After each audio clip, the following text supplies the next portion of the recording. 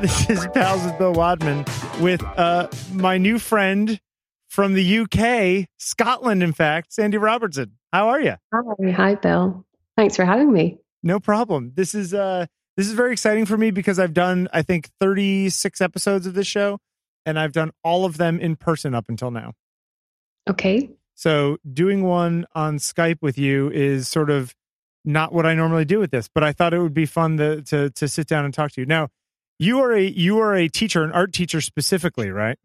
Yes, I am. And okay, so where in the UK is your school? Like where in the country are you located? For the people who are listening who, need some geographical anchoring. Okay, so I live in a town called Bournemouth, which is right on the very south coast of England. And the school I teach in is about 17 miles north of here on the way to Salisbury. So it's still in the far south of England, right in the middle. I am a big fan of Salisbury Cathedral, as are many people.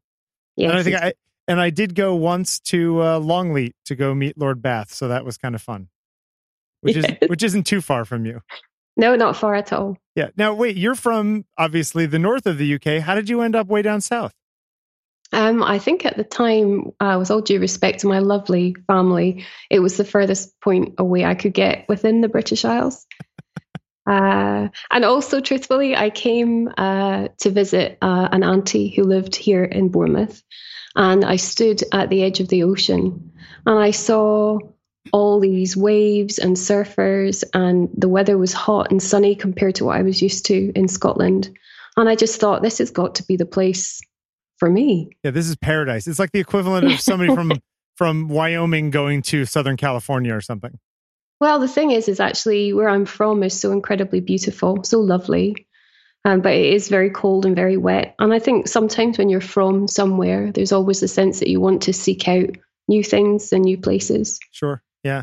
Would you say the word damp applies to where you grew up? Damp and dreich. Wait, what is that word? Dreich. Just means kind of horrible and grey. Yeah. Yeah. Is it really as grey as they make it out to be in books and films and things?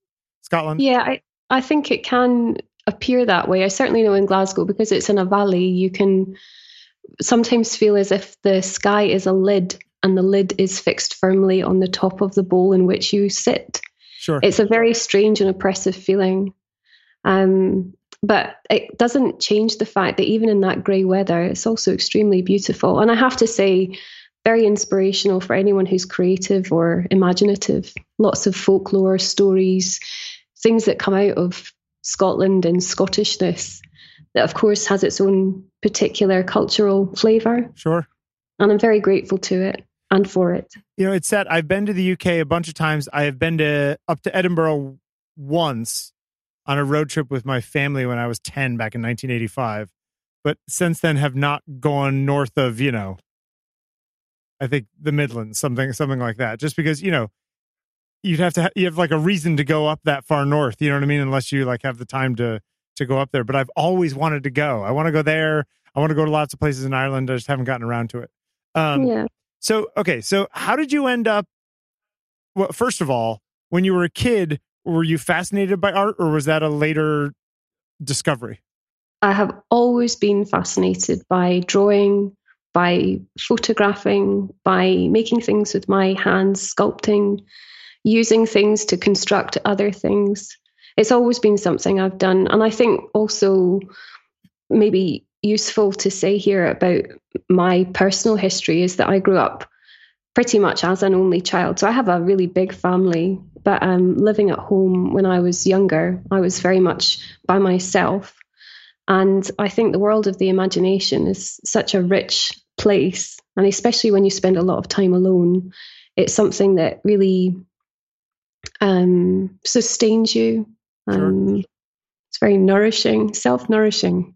Yeah, if you have time on your hands, you can kind of fall back into this creative world inside your head, that kind of thing.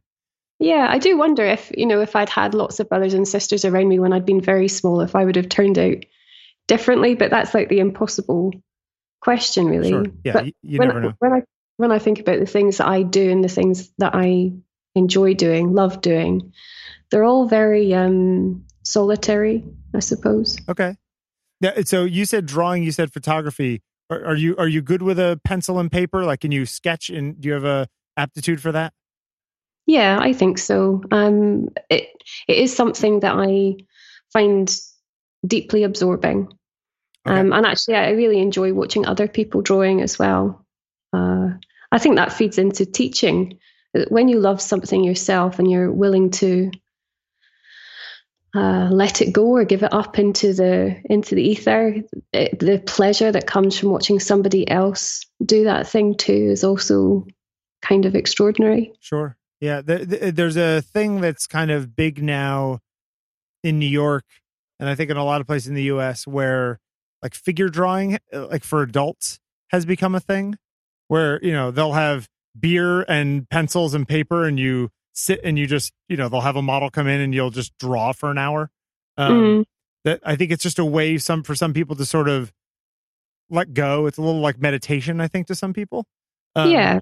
Is that big over there too? Has that become a thing? I think it's something, rather than it being a particular fad or fashion. I mean, anyone who's been to art school is used to going in the life room and drawing from life. It's something that is underpinning to a lot of, or indeed any drawing I think anyone would do if they've studied drawing, is to look at the human form and to build those connections between what is seen, what is understood about one's own body, the interconnection of shapes, of course, how the body moves, which you know all about through your photographs. Yeah, from time to time, I think about the way the body moves. It's interesting the way you say that, going to art school, and we're going to get back to you in a second, but I want your art education opinion on this. It seems like we've taught art very similarly for the last 500 years. That story that you're telling about somebody going in and drawing from life, doing still lifes, drawing people. I mean, this is basically what people have been doing since, I don't know, Da Vinci, right? You know what I mean? In a similar kind of way. Do you think that requires some sort of updating, or do you think that that's the correct way to go, and we're just continuing on, and it's perfected, so why change it? I think a roundabout answer would be to say that actually humans have always drawn on surfaces. Sure. As a mode of expression, as a means of recording.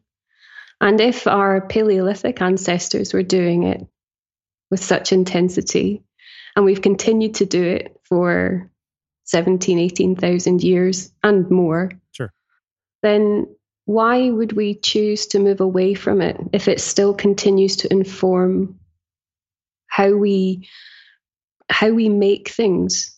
Sure. Yeah. Well, I mean, look, I don't think it's going to change the way people do things, but even the formal education model seems to still be that way. It's like it's a very studio based learning experience in art school. I suppose teaching and learning is kind of like in itself a collage effect. So taking things from different points and places, from history, from experience, and applying them, putting them into some kind of big mixing bowl of teaching and learning. Drawing is very important. I don't think there's a way to bypass it, and I don't think there should be a sense that we ought to bypass drawing as an inquiry of the artist or for the artist. I, as somebody who can't draw at all, I'm so incredibly envious of people who can, like yourself, that it's, I mean, I literally draw stick figures. It's like amazing. I have no aptitude for that. I don't see it that way. You do draw with light, Bill. Yeah. But I mean, put a piece of paper and a pencil in my hand and have me sketch out some idea for a photograph I have. And it literally looks like a 4-year-old child with no aptitude made it. It's funny. It's like I can take pieces and I can put them together. I can composite. I can retouch. I can do all of those things. But if I'm starting from a blank slate, I don't see it that way, which is probably why I'm a photographer and not a painter, right? Or that kind of thing. All right. So I think there's a sense sometimes from, even you speaking now, that there ought to be a complete set of skills that all belong to art, that each person who claims to be any form of artist ought to be able to do. Yeah. And I have to say, I think that's a nonsense. I don't think that every particular kind of doctor has to have there maybe is a foundation of what a doctor does, but every doctor specializes. The best doctors are specialists. It's true. Yeah, that's true. Yeah. So you're younger, you have aptitude for this. While you were growing up, did you know that you wanted to be an artist? I think there wasn't a sense that I wanted to be an artist some point in the future. I think I thought I was an artist. Yeah. I mean, professionally as a job. You know what I mean? To like be involved in art as a profession, and for your higher education and that kind of thing. Yeah, I thought it would be kind of impossible to do anything else. You know, there were so many things that I did like. Even at school myself, things I enjoyed doing, but art was really a guiding force and a shining light. I didn't necessarily imagine myself as an artist spending my time always making my own art. What I discovered early on is I also really, really liked talking about art. Yeah. And I also really liked showing other people how to make things or do things. Yeah. Possibly because I'm quite bossy, really. I like that you said something, I don't know, the exact word might have been like that, you know, it was impossible to see yourself doing something else. And, you know, a lot of people use that when they talk about somebody who's going into, say, the arts or something that is traditionally the kind of stuff that a lot of parents would say, what are you, crazy? Don't go become an artist. You're never going to make a living. You know, whatever the idea is. But that they always say, you know, can you imagine doing anything else? And it sounds like you really couldn't even imagine doing anything else. Well, I was very fortunate in that I had a lot of support from my family. I felt very much that they endorsed the arts themselves. I was lucky in that though I came from a family who are all academics, that there was always a sense that there was an appreciation of art. Yeah. My dad studied architecture. My mum has a keen interest in the arts, you know, works in theatre in Vancouver. You know, my family around me were always interested. They were interested in art widely, but also I felt interested myself in what they became interested in what they could even see in me. A funny kind of cyclical thing happened where you enter a world of art making and people see you making art and they pass comment on it and they nurture you in some way or they give you confidence. That's really powerful for a child. It's like a feedback loop, you know. Exactly. They're supportive and you're making something and they're interested in the thing that you're making and you know that makes you more excited about the stuff that you are making and goes back around. Yeah. I mean, I think you're lucky or that you had a family that could see it that way. I think a lot of families don't see it that way, you know? Yeah. I encounter that in the parents of people I teach now. Yeah. You know, it's very obvious to tell if a student has the support of parents to continue studying art beyond my teaching, for example. Now, so when did you get into the art education world? When I was an undergraduate at the Arts Institute, I was selected to participate in a pilot scheme at the time where undergraduates would teach evening classes to HNC and HND level students. I'm sorry, HNC, HND, what are those? So it's higher national certificate. So it's just a kind of accreditation, qualification.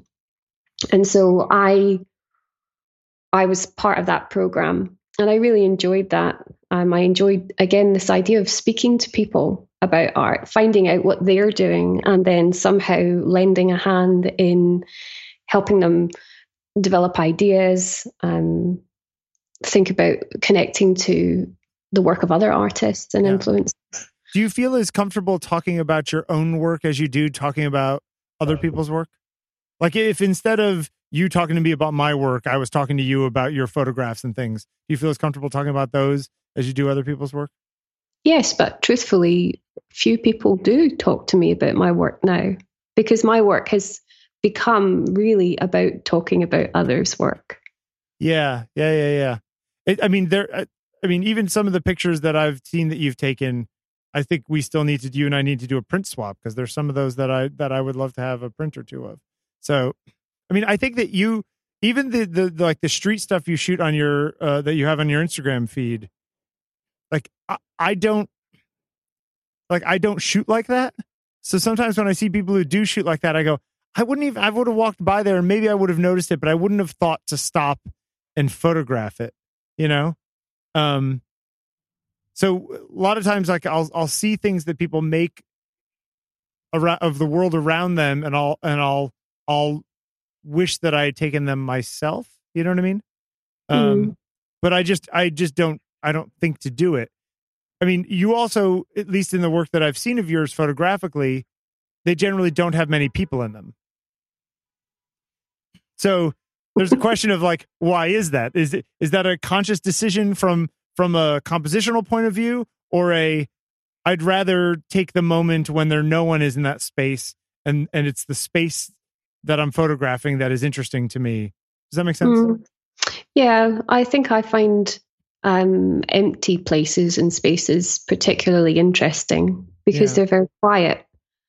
And I do tend to need quite a lot of downtime. I think that's linked to teaching. Teaching is a very noisy endeavor. You know, I'm surrounded every day by lots and lots of people.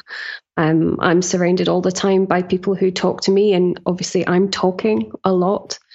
And so when I make photographs for myself, I really enjoy that quietness. So often the fact there's nobody there, it's in one way not intentional.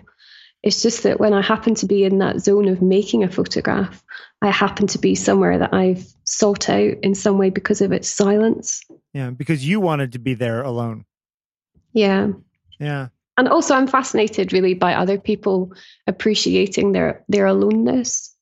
So several years ago when I was in Japan and I was at the viewing deck in the Mori Tower in Tokyo, I hope he didn't think I was too weird. I followed an older gentleman around who was obviously like me there by himself and kept sort of stopping and sitting places just to appreciate what it was like, not to be in the Mori Tower, I don't think, but to be there alone. Sure. I couldn't help myself but skulk about after him and photograph him. It's funny. Yeah, you're both. Did he see you? Did he definitely see you? Yeah. So there's this weird thing. It's like where if that is what he was doing, you're kind of ruining his moment by trying to capture his moment. It's like a Heisenberg uncertainty principle thing. Yeah, a little bit. I mean, I have actually often thought about that particular. This is a Japanese gentleman? Yeah, he was there with a plastic bag and a book, and I found him very lovely to be near. I know it sounds weird. Honestly, I sound like such a strange person, but I could tell that he was enjoying his alone time. And I thought also that was really interesting. Somewhere like Tokyo, which is so busy, so bustling. I found my time there actually really nourishing for someone like me, because even though it is so busy, there's still a sense that there's a kind of self-containment, a cultural self-containment almost, that though it's busy, there is quiet. But yeah, the viewing deck of the Mori Tower was otherwise empty, apart from me and this gentleman. Go ahead. No, I just found it very soothing to be there alone. Also, I was up there on a really, really foggy day. You couldn't actually see anything, which is why it was probably not busy. But for me, it was like the perfect day to go. Because nobody soft light, no one's there. Yeah. It's there's a lot of people, I think, in New York, especially people who've lived in New York for a long time. There's a sense that even when there are a lot of people around, you can be alone, just because people just sort of generally ignore you unless they need to not ignore you. So there's people who will sit on the side of a street or on a chair in some of the places and just watch people do like people watching but they're effectively alone, even though, despite the fact that they're surrounded by hundreds of people, and but there's also sometimes there can be a sense of hostility in that. I notice this when I go up to town to London and I'm on the tube and I sit there and people are studiously ignoring each other. Yeah. But there's an element of hostility to it as well, which is don't talk to me. Do not interact with me. Do not force me into a situation in which I actually have to communicate with a fellow human. Do you think that's true, or just do you think that that's how you perceive it? No, I do think that's true. And I have lots of times been on the tube and given my biggest megawatt smile to people and watched how incredibly uncomfortable that makes them. And it's not just like a one-time thing, it would be, repeated, a repeated exercise. And that's not to say that London is unfriendly, because actually London is a fantastic city, a fabulous place to visit. Certainly, I've never lived in London. But there is this sense that aloneness in very, very busy places can be quite guarded. I think in somewhere like New York, that people think we have so little personal space that we tend to respect each other's whatever personal space they do have. You know what I mean? So even though I'm sitting right next to you on a train, I'm not going to interrupt you unless I have to, because I know that we're already sitting, our thighs are already touching. You know what I mean? There's that kind of sense. So yeah, it's interesting. It's like, it might be I wonder how much of that is a perception thing, but it is interesting to me that you both like people, but you're also often happy alone. Yeah. I mean, it's an interesting profession you got into. All right. So you're in undergraduate. You're teaching some classes to the as a side thing. And yep. And were those, how old were the people in those classes? So they were all students older than me, and mature students. Evening classes at that time especially tended to attract older learners who were obviously at work during the day. Yeah. But now you teach like 14 to 16-year-olds, somewhere in there?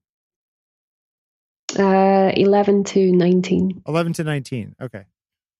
That's a big range, 11 to 19. Yeah, I mean, the mainstream setup here in the UK a few years ago, you had to stay in formal education until 18. Sure. Yeah. Whereas before you could leave at 16. Oh, they changed Actually, that. that's really, it's really good, I think, to push people to their formal learning maximum. There's been a culture for a long time in this country for people to go to university immediately, perhaps even if they're not necessarily that keen on the idea themselves. It's a particular rite of passage for many young people. But actually keeping students for an extra couple of years in a school environment is, well, I'm not going to say it works for everybody, but I think there's a lot of benefit to it.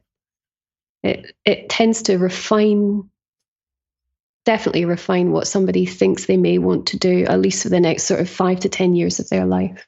Prepares them for that. Yeah, I mean, I think there are a lot of people in the U.S. who will go get a liberal arts degree, despite the fact that they're never going to use a history or psychology degree, specifically being involved in history or psychology, but that, it's about learning how to think and learning how to learn and those kinds of things for at least undergraduate college for a lot of people in the U.S., except for crazy people like myself who go and get a music degree, which is useless. So, well, honestly, listen, my specialism at art school was color darkroom. Really? What was the point of that? Who knew in the mid to late 90s that everything I was learning would essentially become obsolete within 10 years? Did you ever do dye transfer prints? No. I always loved dye transfer prints. No.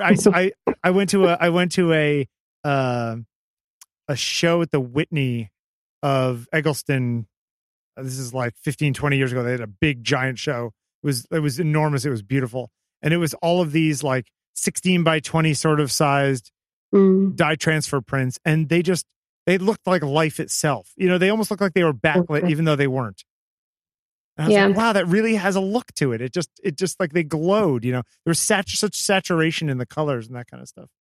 I was really fortunate. When I started my degree, I was the first cohort of students to be awarded the degree in photography at the Arts Institute. And what that meant is it was a very, very small cohort. There was only, I think, 28 of us that whittled down to 24 eventually.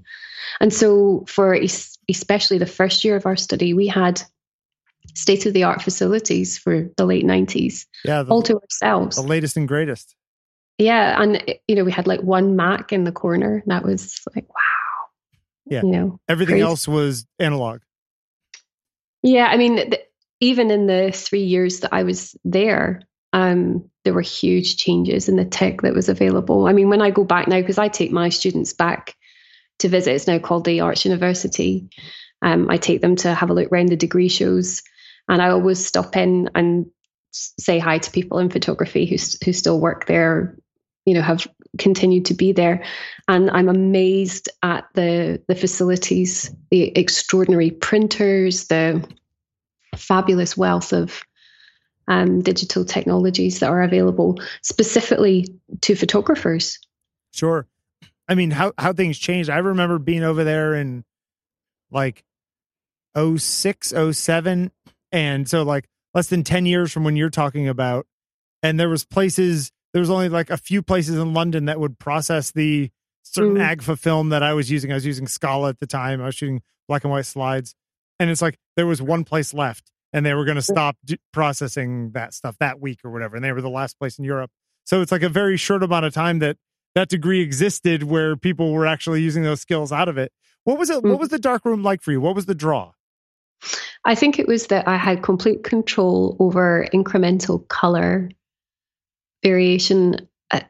I found something almost holy about approaching color and breaking color down into component parts. And I don't know, it's really interesting because people who know me in person know that they probably would not describe me as a colorful person. I'm very flat line. I wear lots of black. I was going to say, she looks like she's wearing black right now, guys. Yeah. But when it comes to what I see outside of myself, color is just so profoundly beautiful to my eye. And in the darkroom, in that setting of interpreting color and analyzing colors, and then individually crafting colors, I found that we talked earlier about this kind of meditative quality of drawing. There's an element of meditation in spending time with color. Is this why you gave me all that crap about the color usage in my own images? Because you're the one obsessed with color? We just like to fill in here that it was not crap. Okay, so wait, I'm fascinated by, so you didn't find the same satisfaction in black and white darkroom. It was really the color element of it that drew you. I mean, did you find that, I always think about the one of the big differences between analog and digital is like the whole, the fact that in analog, if I told you to make 5 identical prints in the darkroom, that is a very difficult thing to do well in an analog darkroom, just because there's so much variation. I mean, especially with color, like temperature is 1 degree different in the bath and everything's different, that kind of thing. Do you find that, I find that analog variability frustrating? Do you find it something that you can, no, she's shaking her head. Go ahead. I know it's wrong to shake your head on podcasts, but that strange individuality, the idiosyncrasies of a print from a darkroom like that's the thing that breathes life into it. And actually, it also makes it, even if the work itself is not painterly, the process is very painterly. Yeah. There's something romantic about it sounds like. Yeah, and poetic, of course. And also, just, again, the idea that in color darkroom, you're in complete darkness. You're in complete darkness. And also, again, you're completely alone. We had individual booths to work, and so it's all by feel, which has the tactility of it all is like a whole other element. Well, it's something that I think people don't really register about photographs. Yeah. Is that a human hand has been there, especially if a photograph's been crafted in a darkroom. And it might not be visible in the way that it could be visible in a brushstroke or in a pencil mark. But absolutely, if somebody has held that paper, has smoothed it out with the palm of their hand, and then freaked out that perhaps they've got some sweat transfer on the surface or something, nonetheless, the fact is that somebody has made contact with that and has been part of the process. The human has made their mark within the process. Sure. Yeah. I'll tell you the way that you talk about darkroom, it makes me happy. It's like you light up when you talk about it. It's interesting. Did you enjoy doing it for your own images or for other people's images, or both? Only for my own. Only for your own. Interesting. Because you were trying to recreate what you saw in the place that you made the negative in the first place, or because you were trying to take that negative and go even further to make something that maybe wasn't even there? I think it was about expressing something that's innately mine.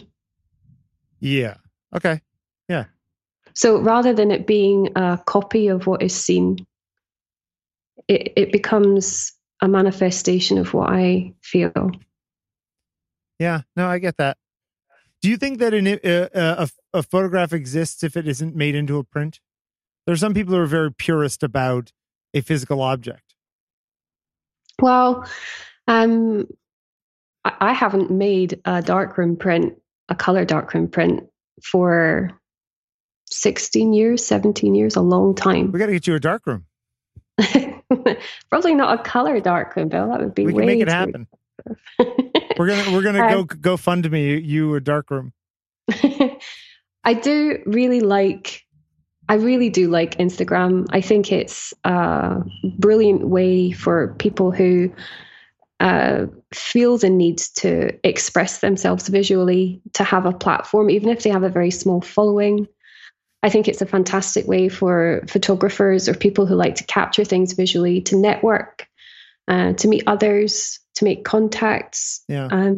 But simply that idea that a photograph can be digital and only seen on a screen, it doesn't bother me. There's actually an element of it I like, which is the luminosity because of the nature of screen viewed images. Backlit. Yeah. Yeah. And actually I remember being at a student exhibition 5 or 6 years ago for the commercial photography degree at Bournemouth, and seeing a student hanging his light boxes on the wall.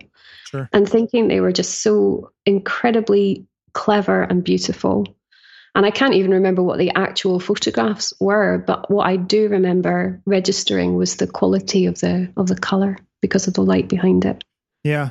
It's a whole thing. It's I whenever I go someplace and you even see,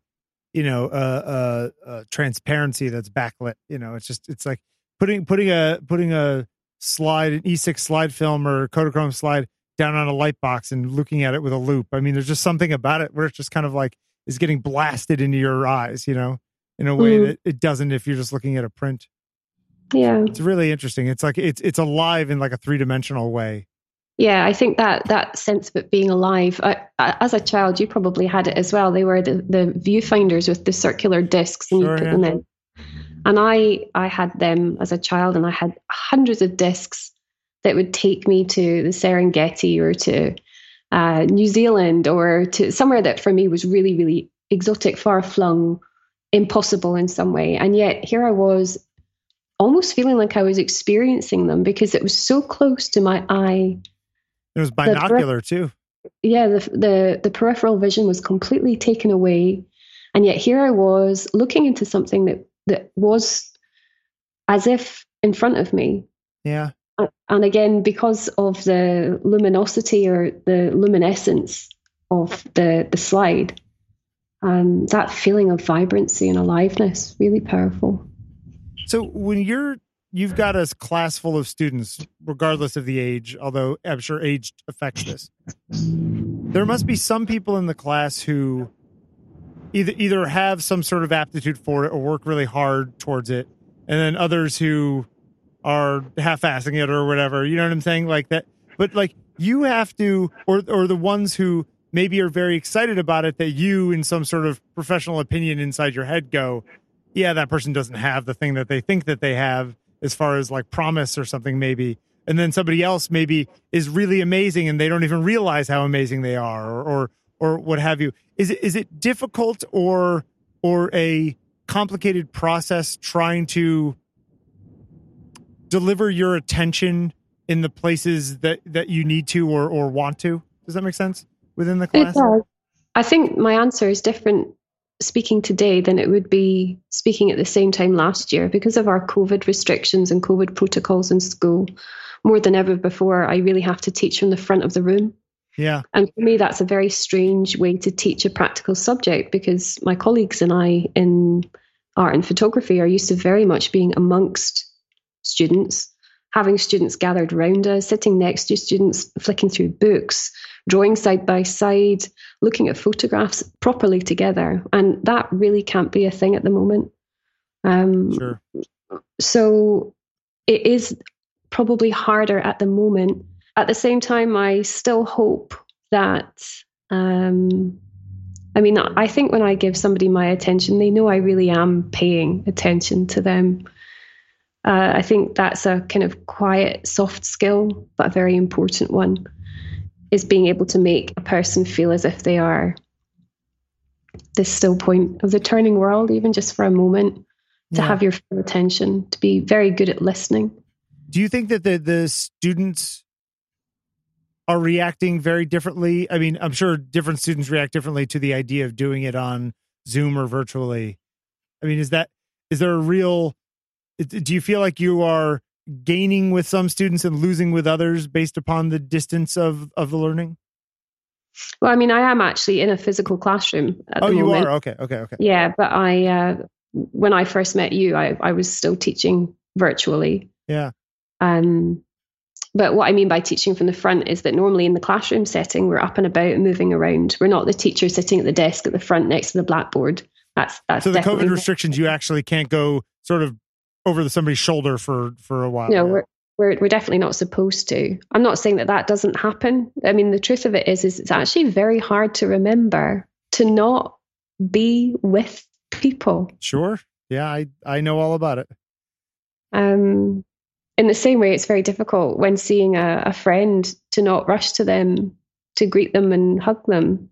Yeah. You know, our behaviors are really challenged by what we have to have in place to keep us safe.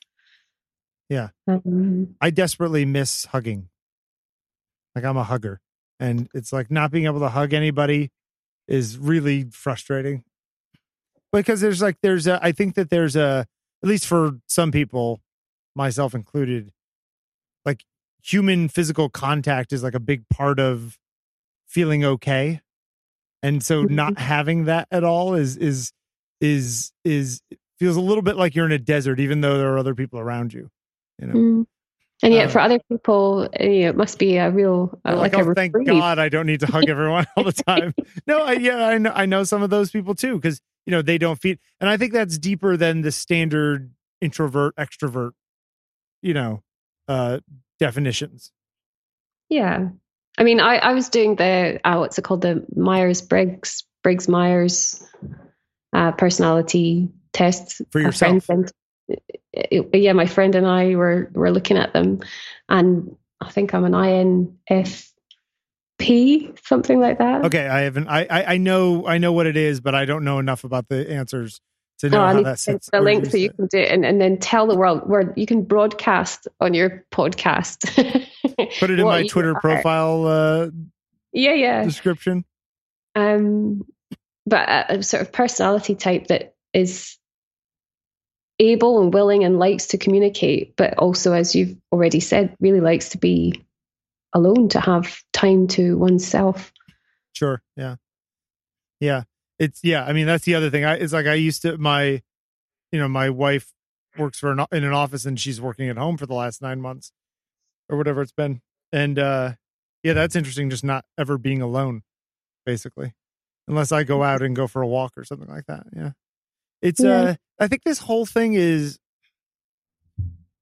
it's really interesting to think what this coronavirus stuff is doing to artists in general. I think some people have found it inspiring because maybe they have less, professional work and more time to make stuff for themselves. And maybe they've been aching for that. There are those for whom, like myself, who's a portrait photographer, my job like inherently involves other people and I can't get close to other people to do my job. So that changes, you know what I mean? I get less of what I find exciting out of art, which to me is always the people. I don't, I will occasionally, like last week, I pulled some leaves off a tree and did some photographs of some leaves. Just as like, oh, hey, look, there's leaves. Let me see what I can make out of these. I'll pull out a macro lens that I never use and see what I can do with it. But I saw them. Well, see, ladies and gentlemen, she didn't comment on them. She saw them. She thought they were super crappy. But for me, I don't find it satisfying. Like I can make something technically nice.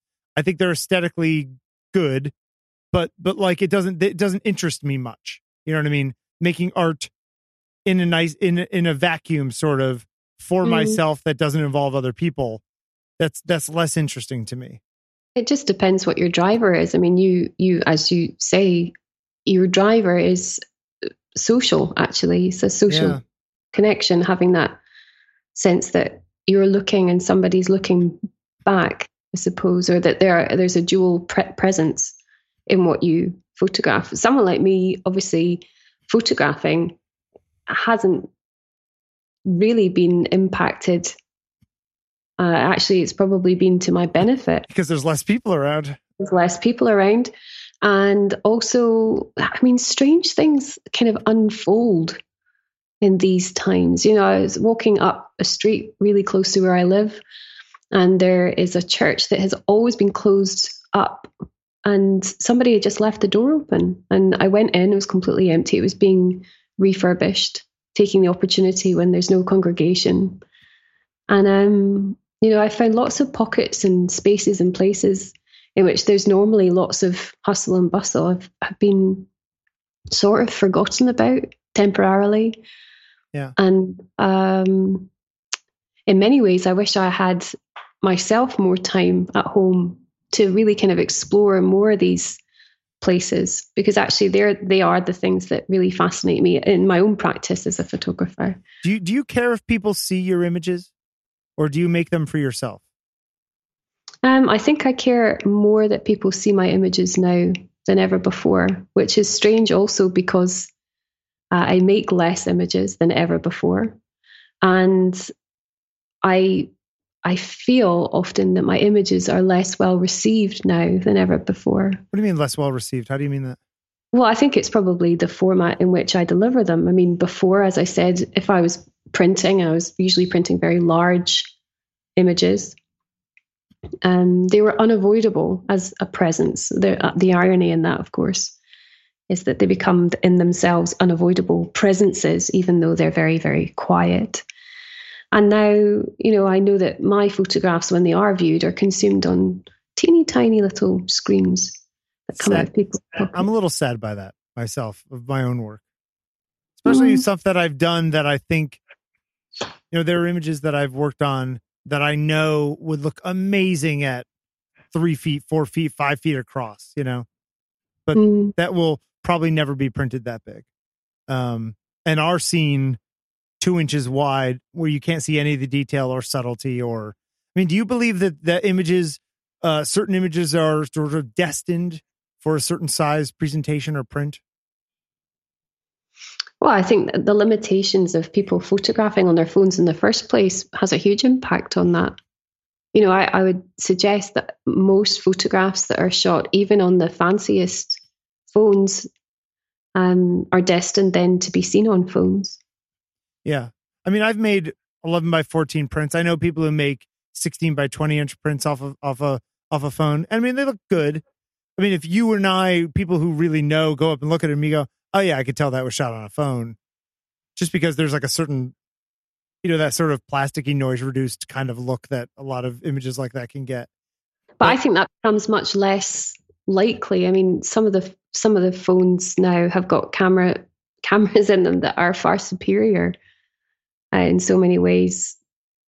Printing big, for example, isn't a negative now if you've shot on your phone, because the pixel count's so high, but the resolution can be amazing. However, I think somebody shooting on the phone in the first place is kind of saying that this is a phone photograph. Doesn't mean it's not a photograph. Doesn't mean it's not a photograph. It doesn't mean it doesn't have its own quality and language of beauty. But it was born here and meant to be here? Sort of, yeah.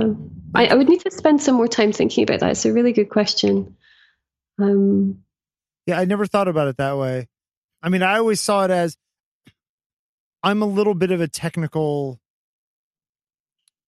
snob when it comes to photography, in the sense that, at least in my own work, I would love to sort of sink myself. I'd love to dive into the amount of pixels I have. I want quality to spare whether or not I use it, So even if it's only ever going to be used as a quarter page on a thing or digitally on a screen that is a few inches wide, it only needs to be, 1,000 pixels.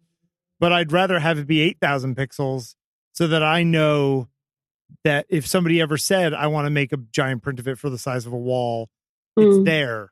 You know what I mean? It's like there's a certain satisfaction that I get knowing that my image is sharp and that it's clean and that has depth to it dynamic range wise or color wise, that regardless of whether or not if it ever gets used or viewed at that level, it's still there. There's still like a master copy somewhere that is better. You know what I'm saying? Well, that's the thing that's made, in some ways, photographing more recently quite disappointing, because I've been caught short a few times where I've made really what I think have been very successful photographs, but I've only used my phone. And then I've come away from wherever I've been and I've wanted to print big. I've wanted to get that sense back that there is the physical object. Yeah. And I've gone to print it, had the prints come back to me, and they've been just horrible things that I would never want to put in a frame. Yeah. But had you been there and you had a really good camera in your hands, you could have made something that was dive-inable, as it were. Yeah. But I'm not a technical snob the way you are. In the sense that, see, I didn't say snob. You're adding snob there. No, I think you did. Oh, okay. All right. I think even as a student of photography, I was kind of the last to the party for anything technical. I was driven entirely by what I could see.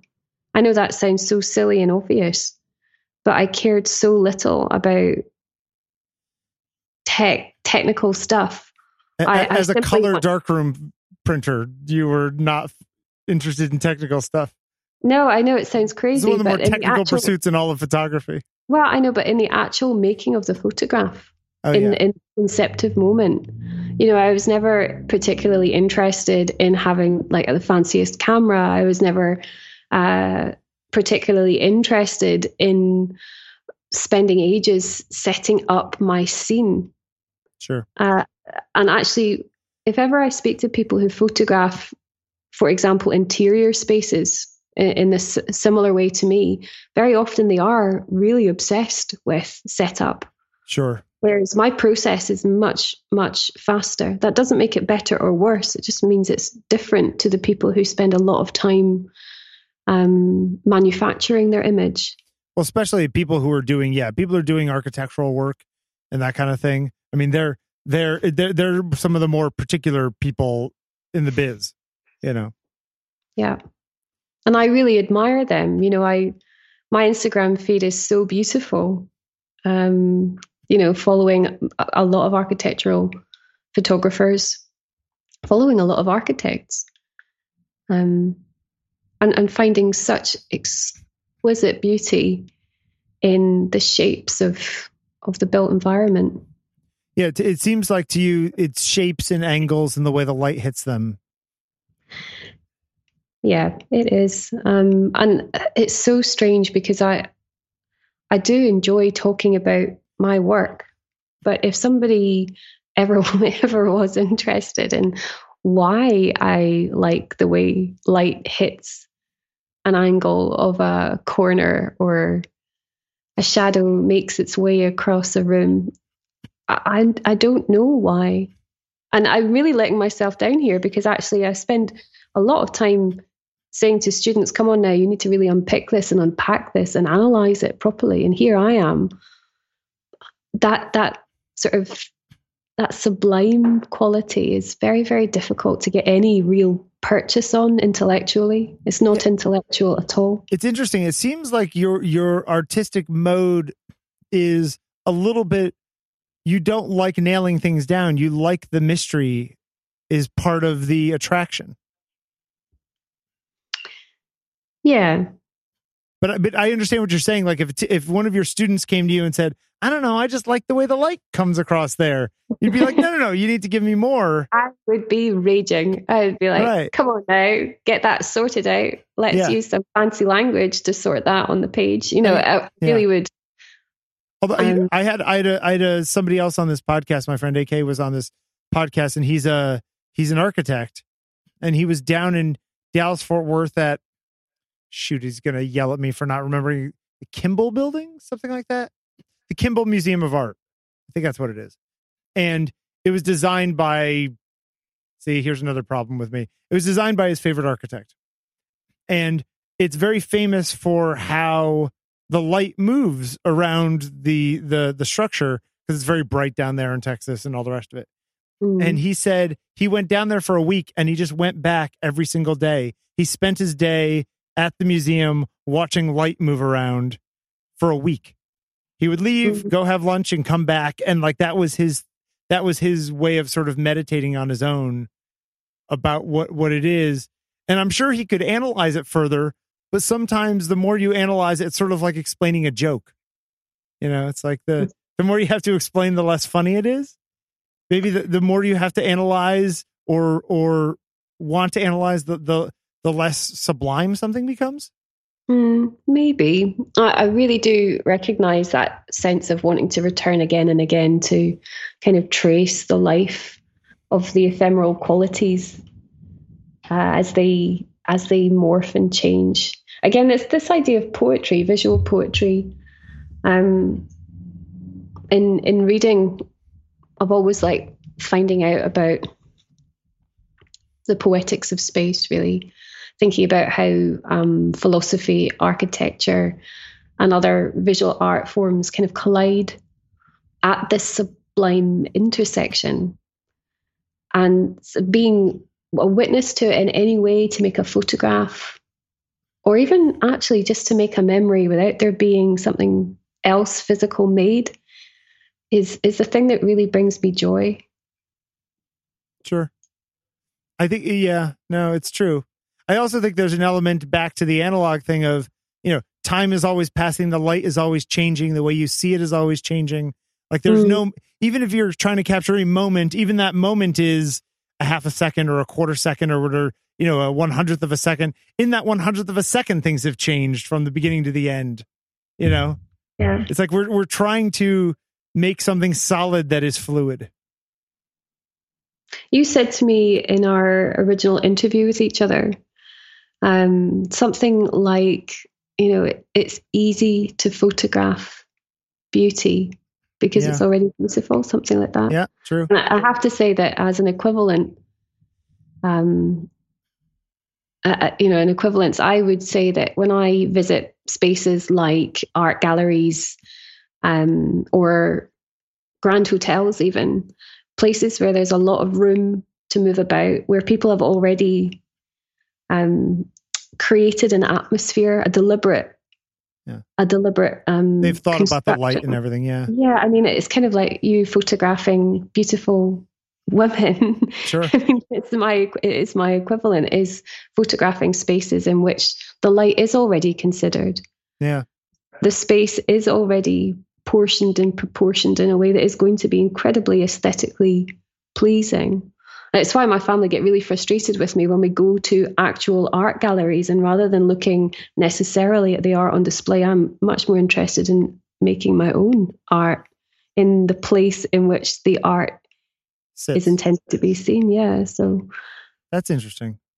Yeah, when you were saying the thing about being somewhere alone, we're members of the Museum of Modern Art here in New York, and you can go an hour early if you're a member and go into the galleries. And a lot of times you're completely alone, next to this Picasso painting or Van Gogh painting or whatever. And you're just like, I'm the only one looking at this right now. This painting that in an hour, 50 people are going to be looking at simultaneously.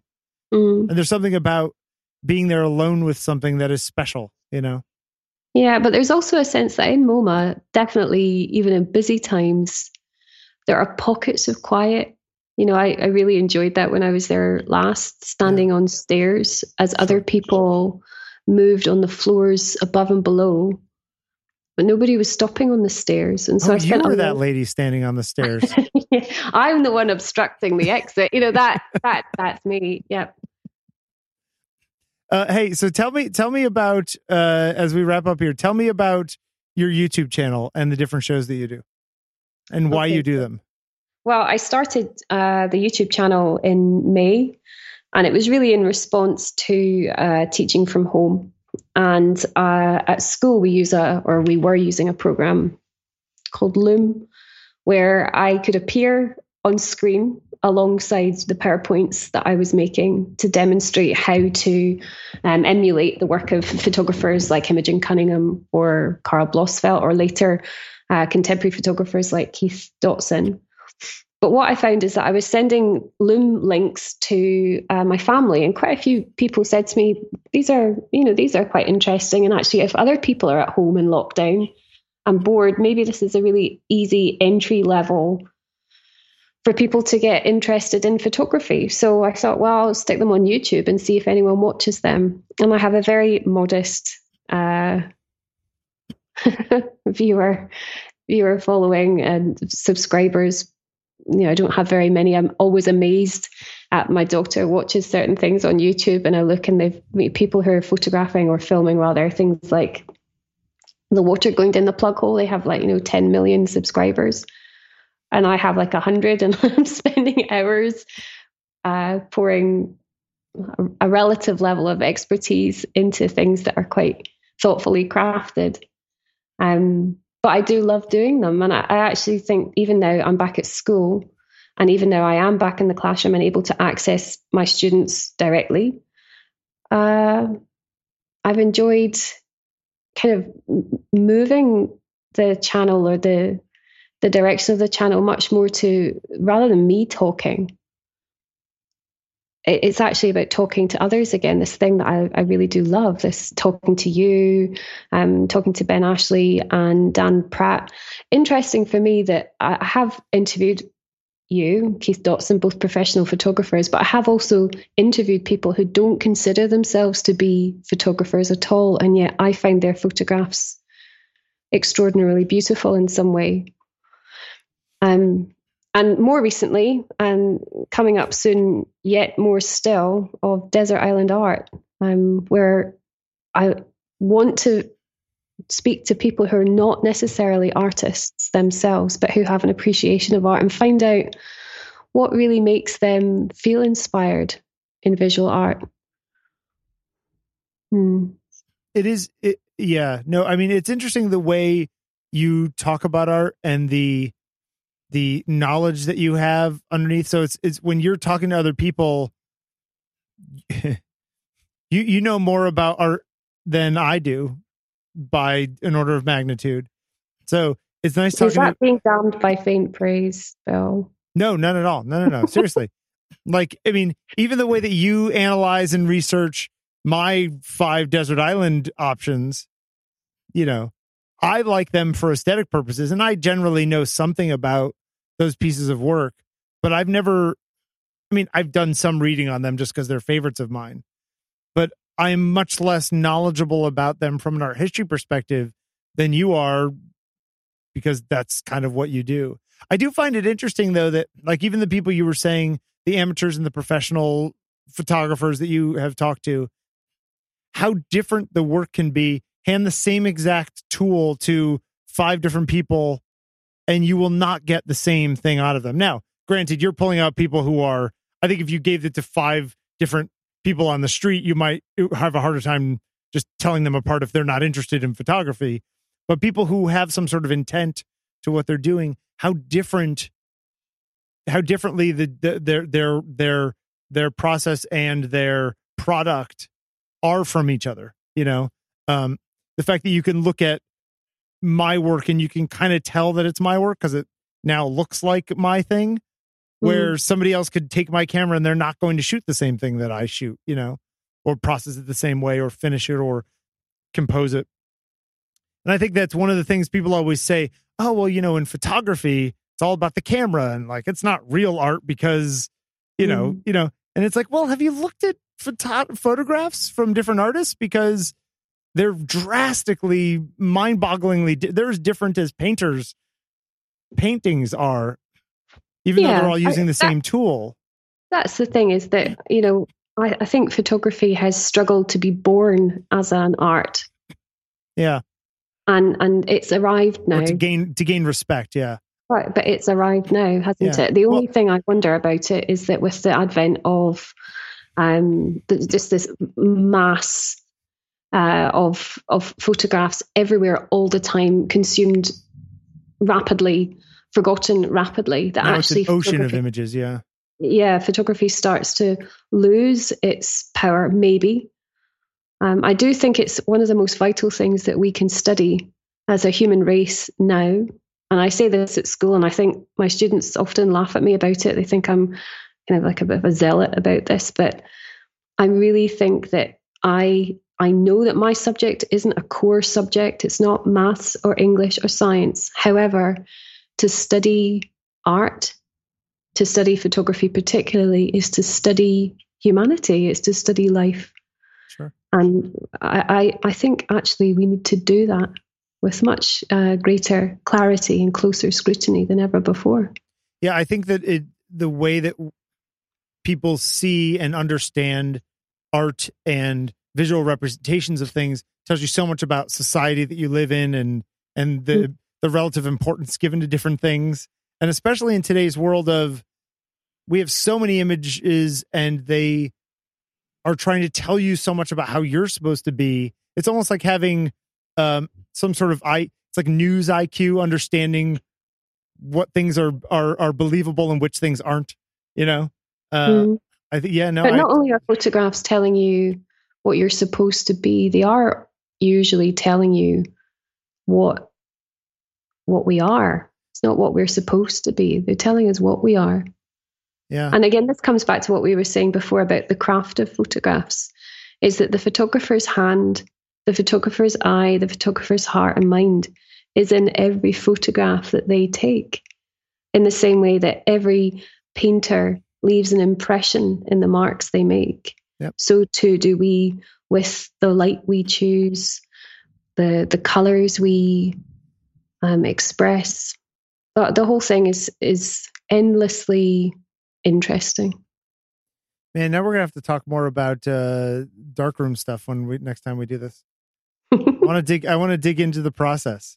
But, remember, I'm not a technical person, Bill. I know, but you can you can tell. I'll do some research and then you can tell me how you see it. Okay. Sandy, thank you so much for taking the time. This was a lot of fun. Well, thank you.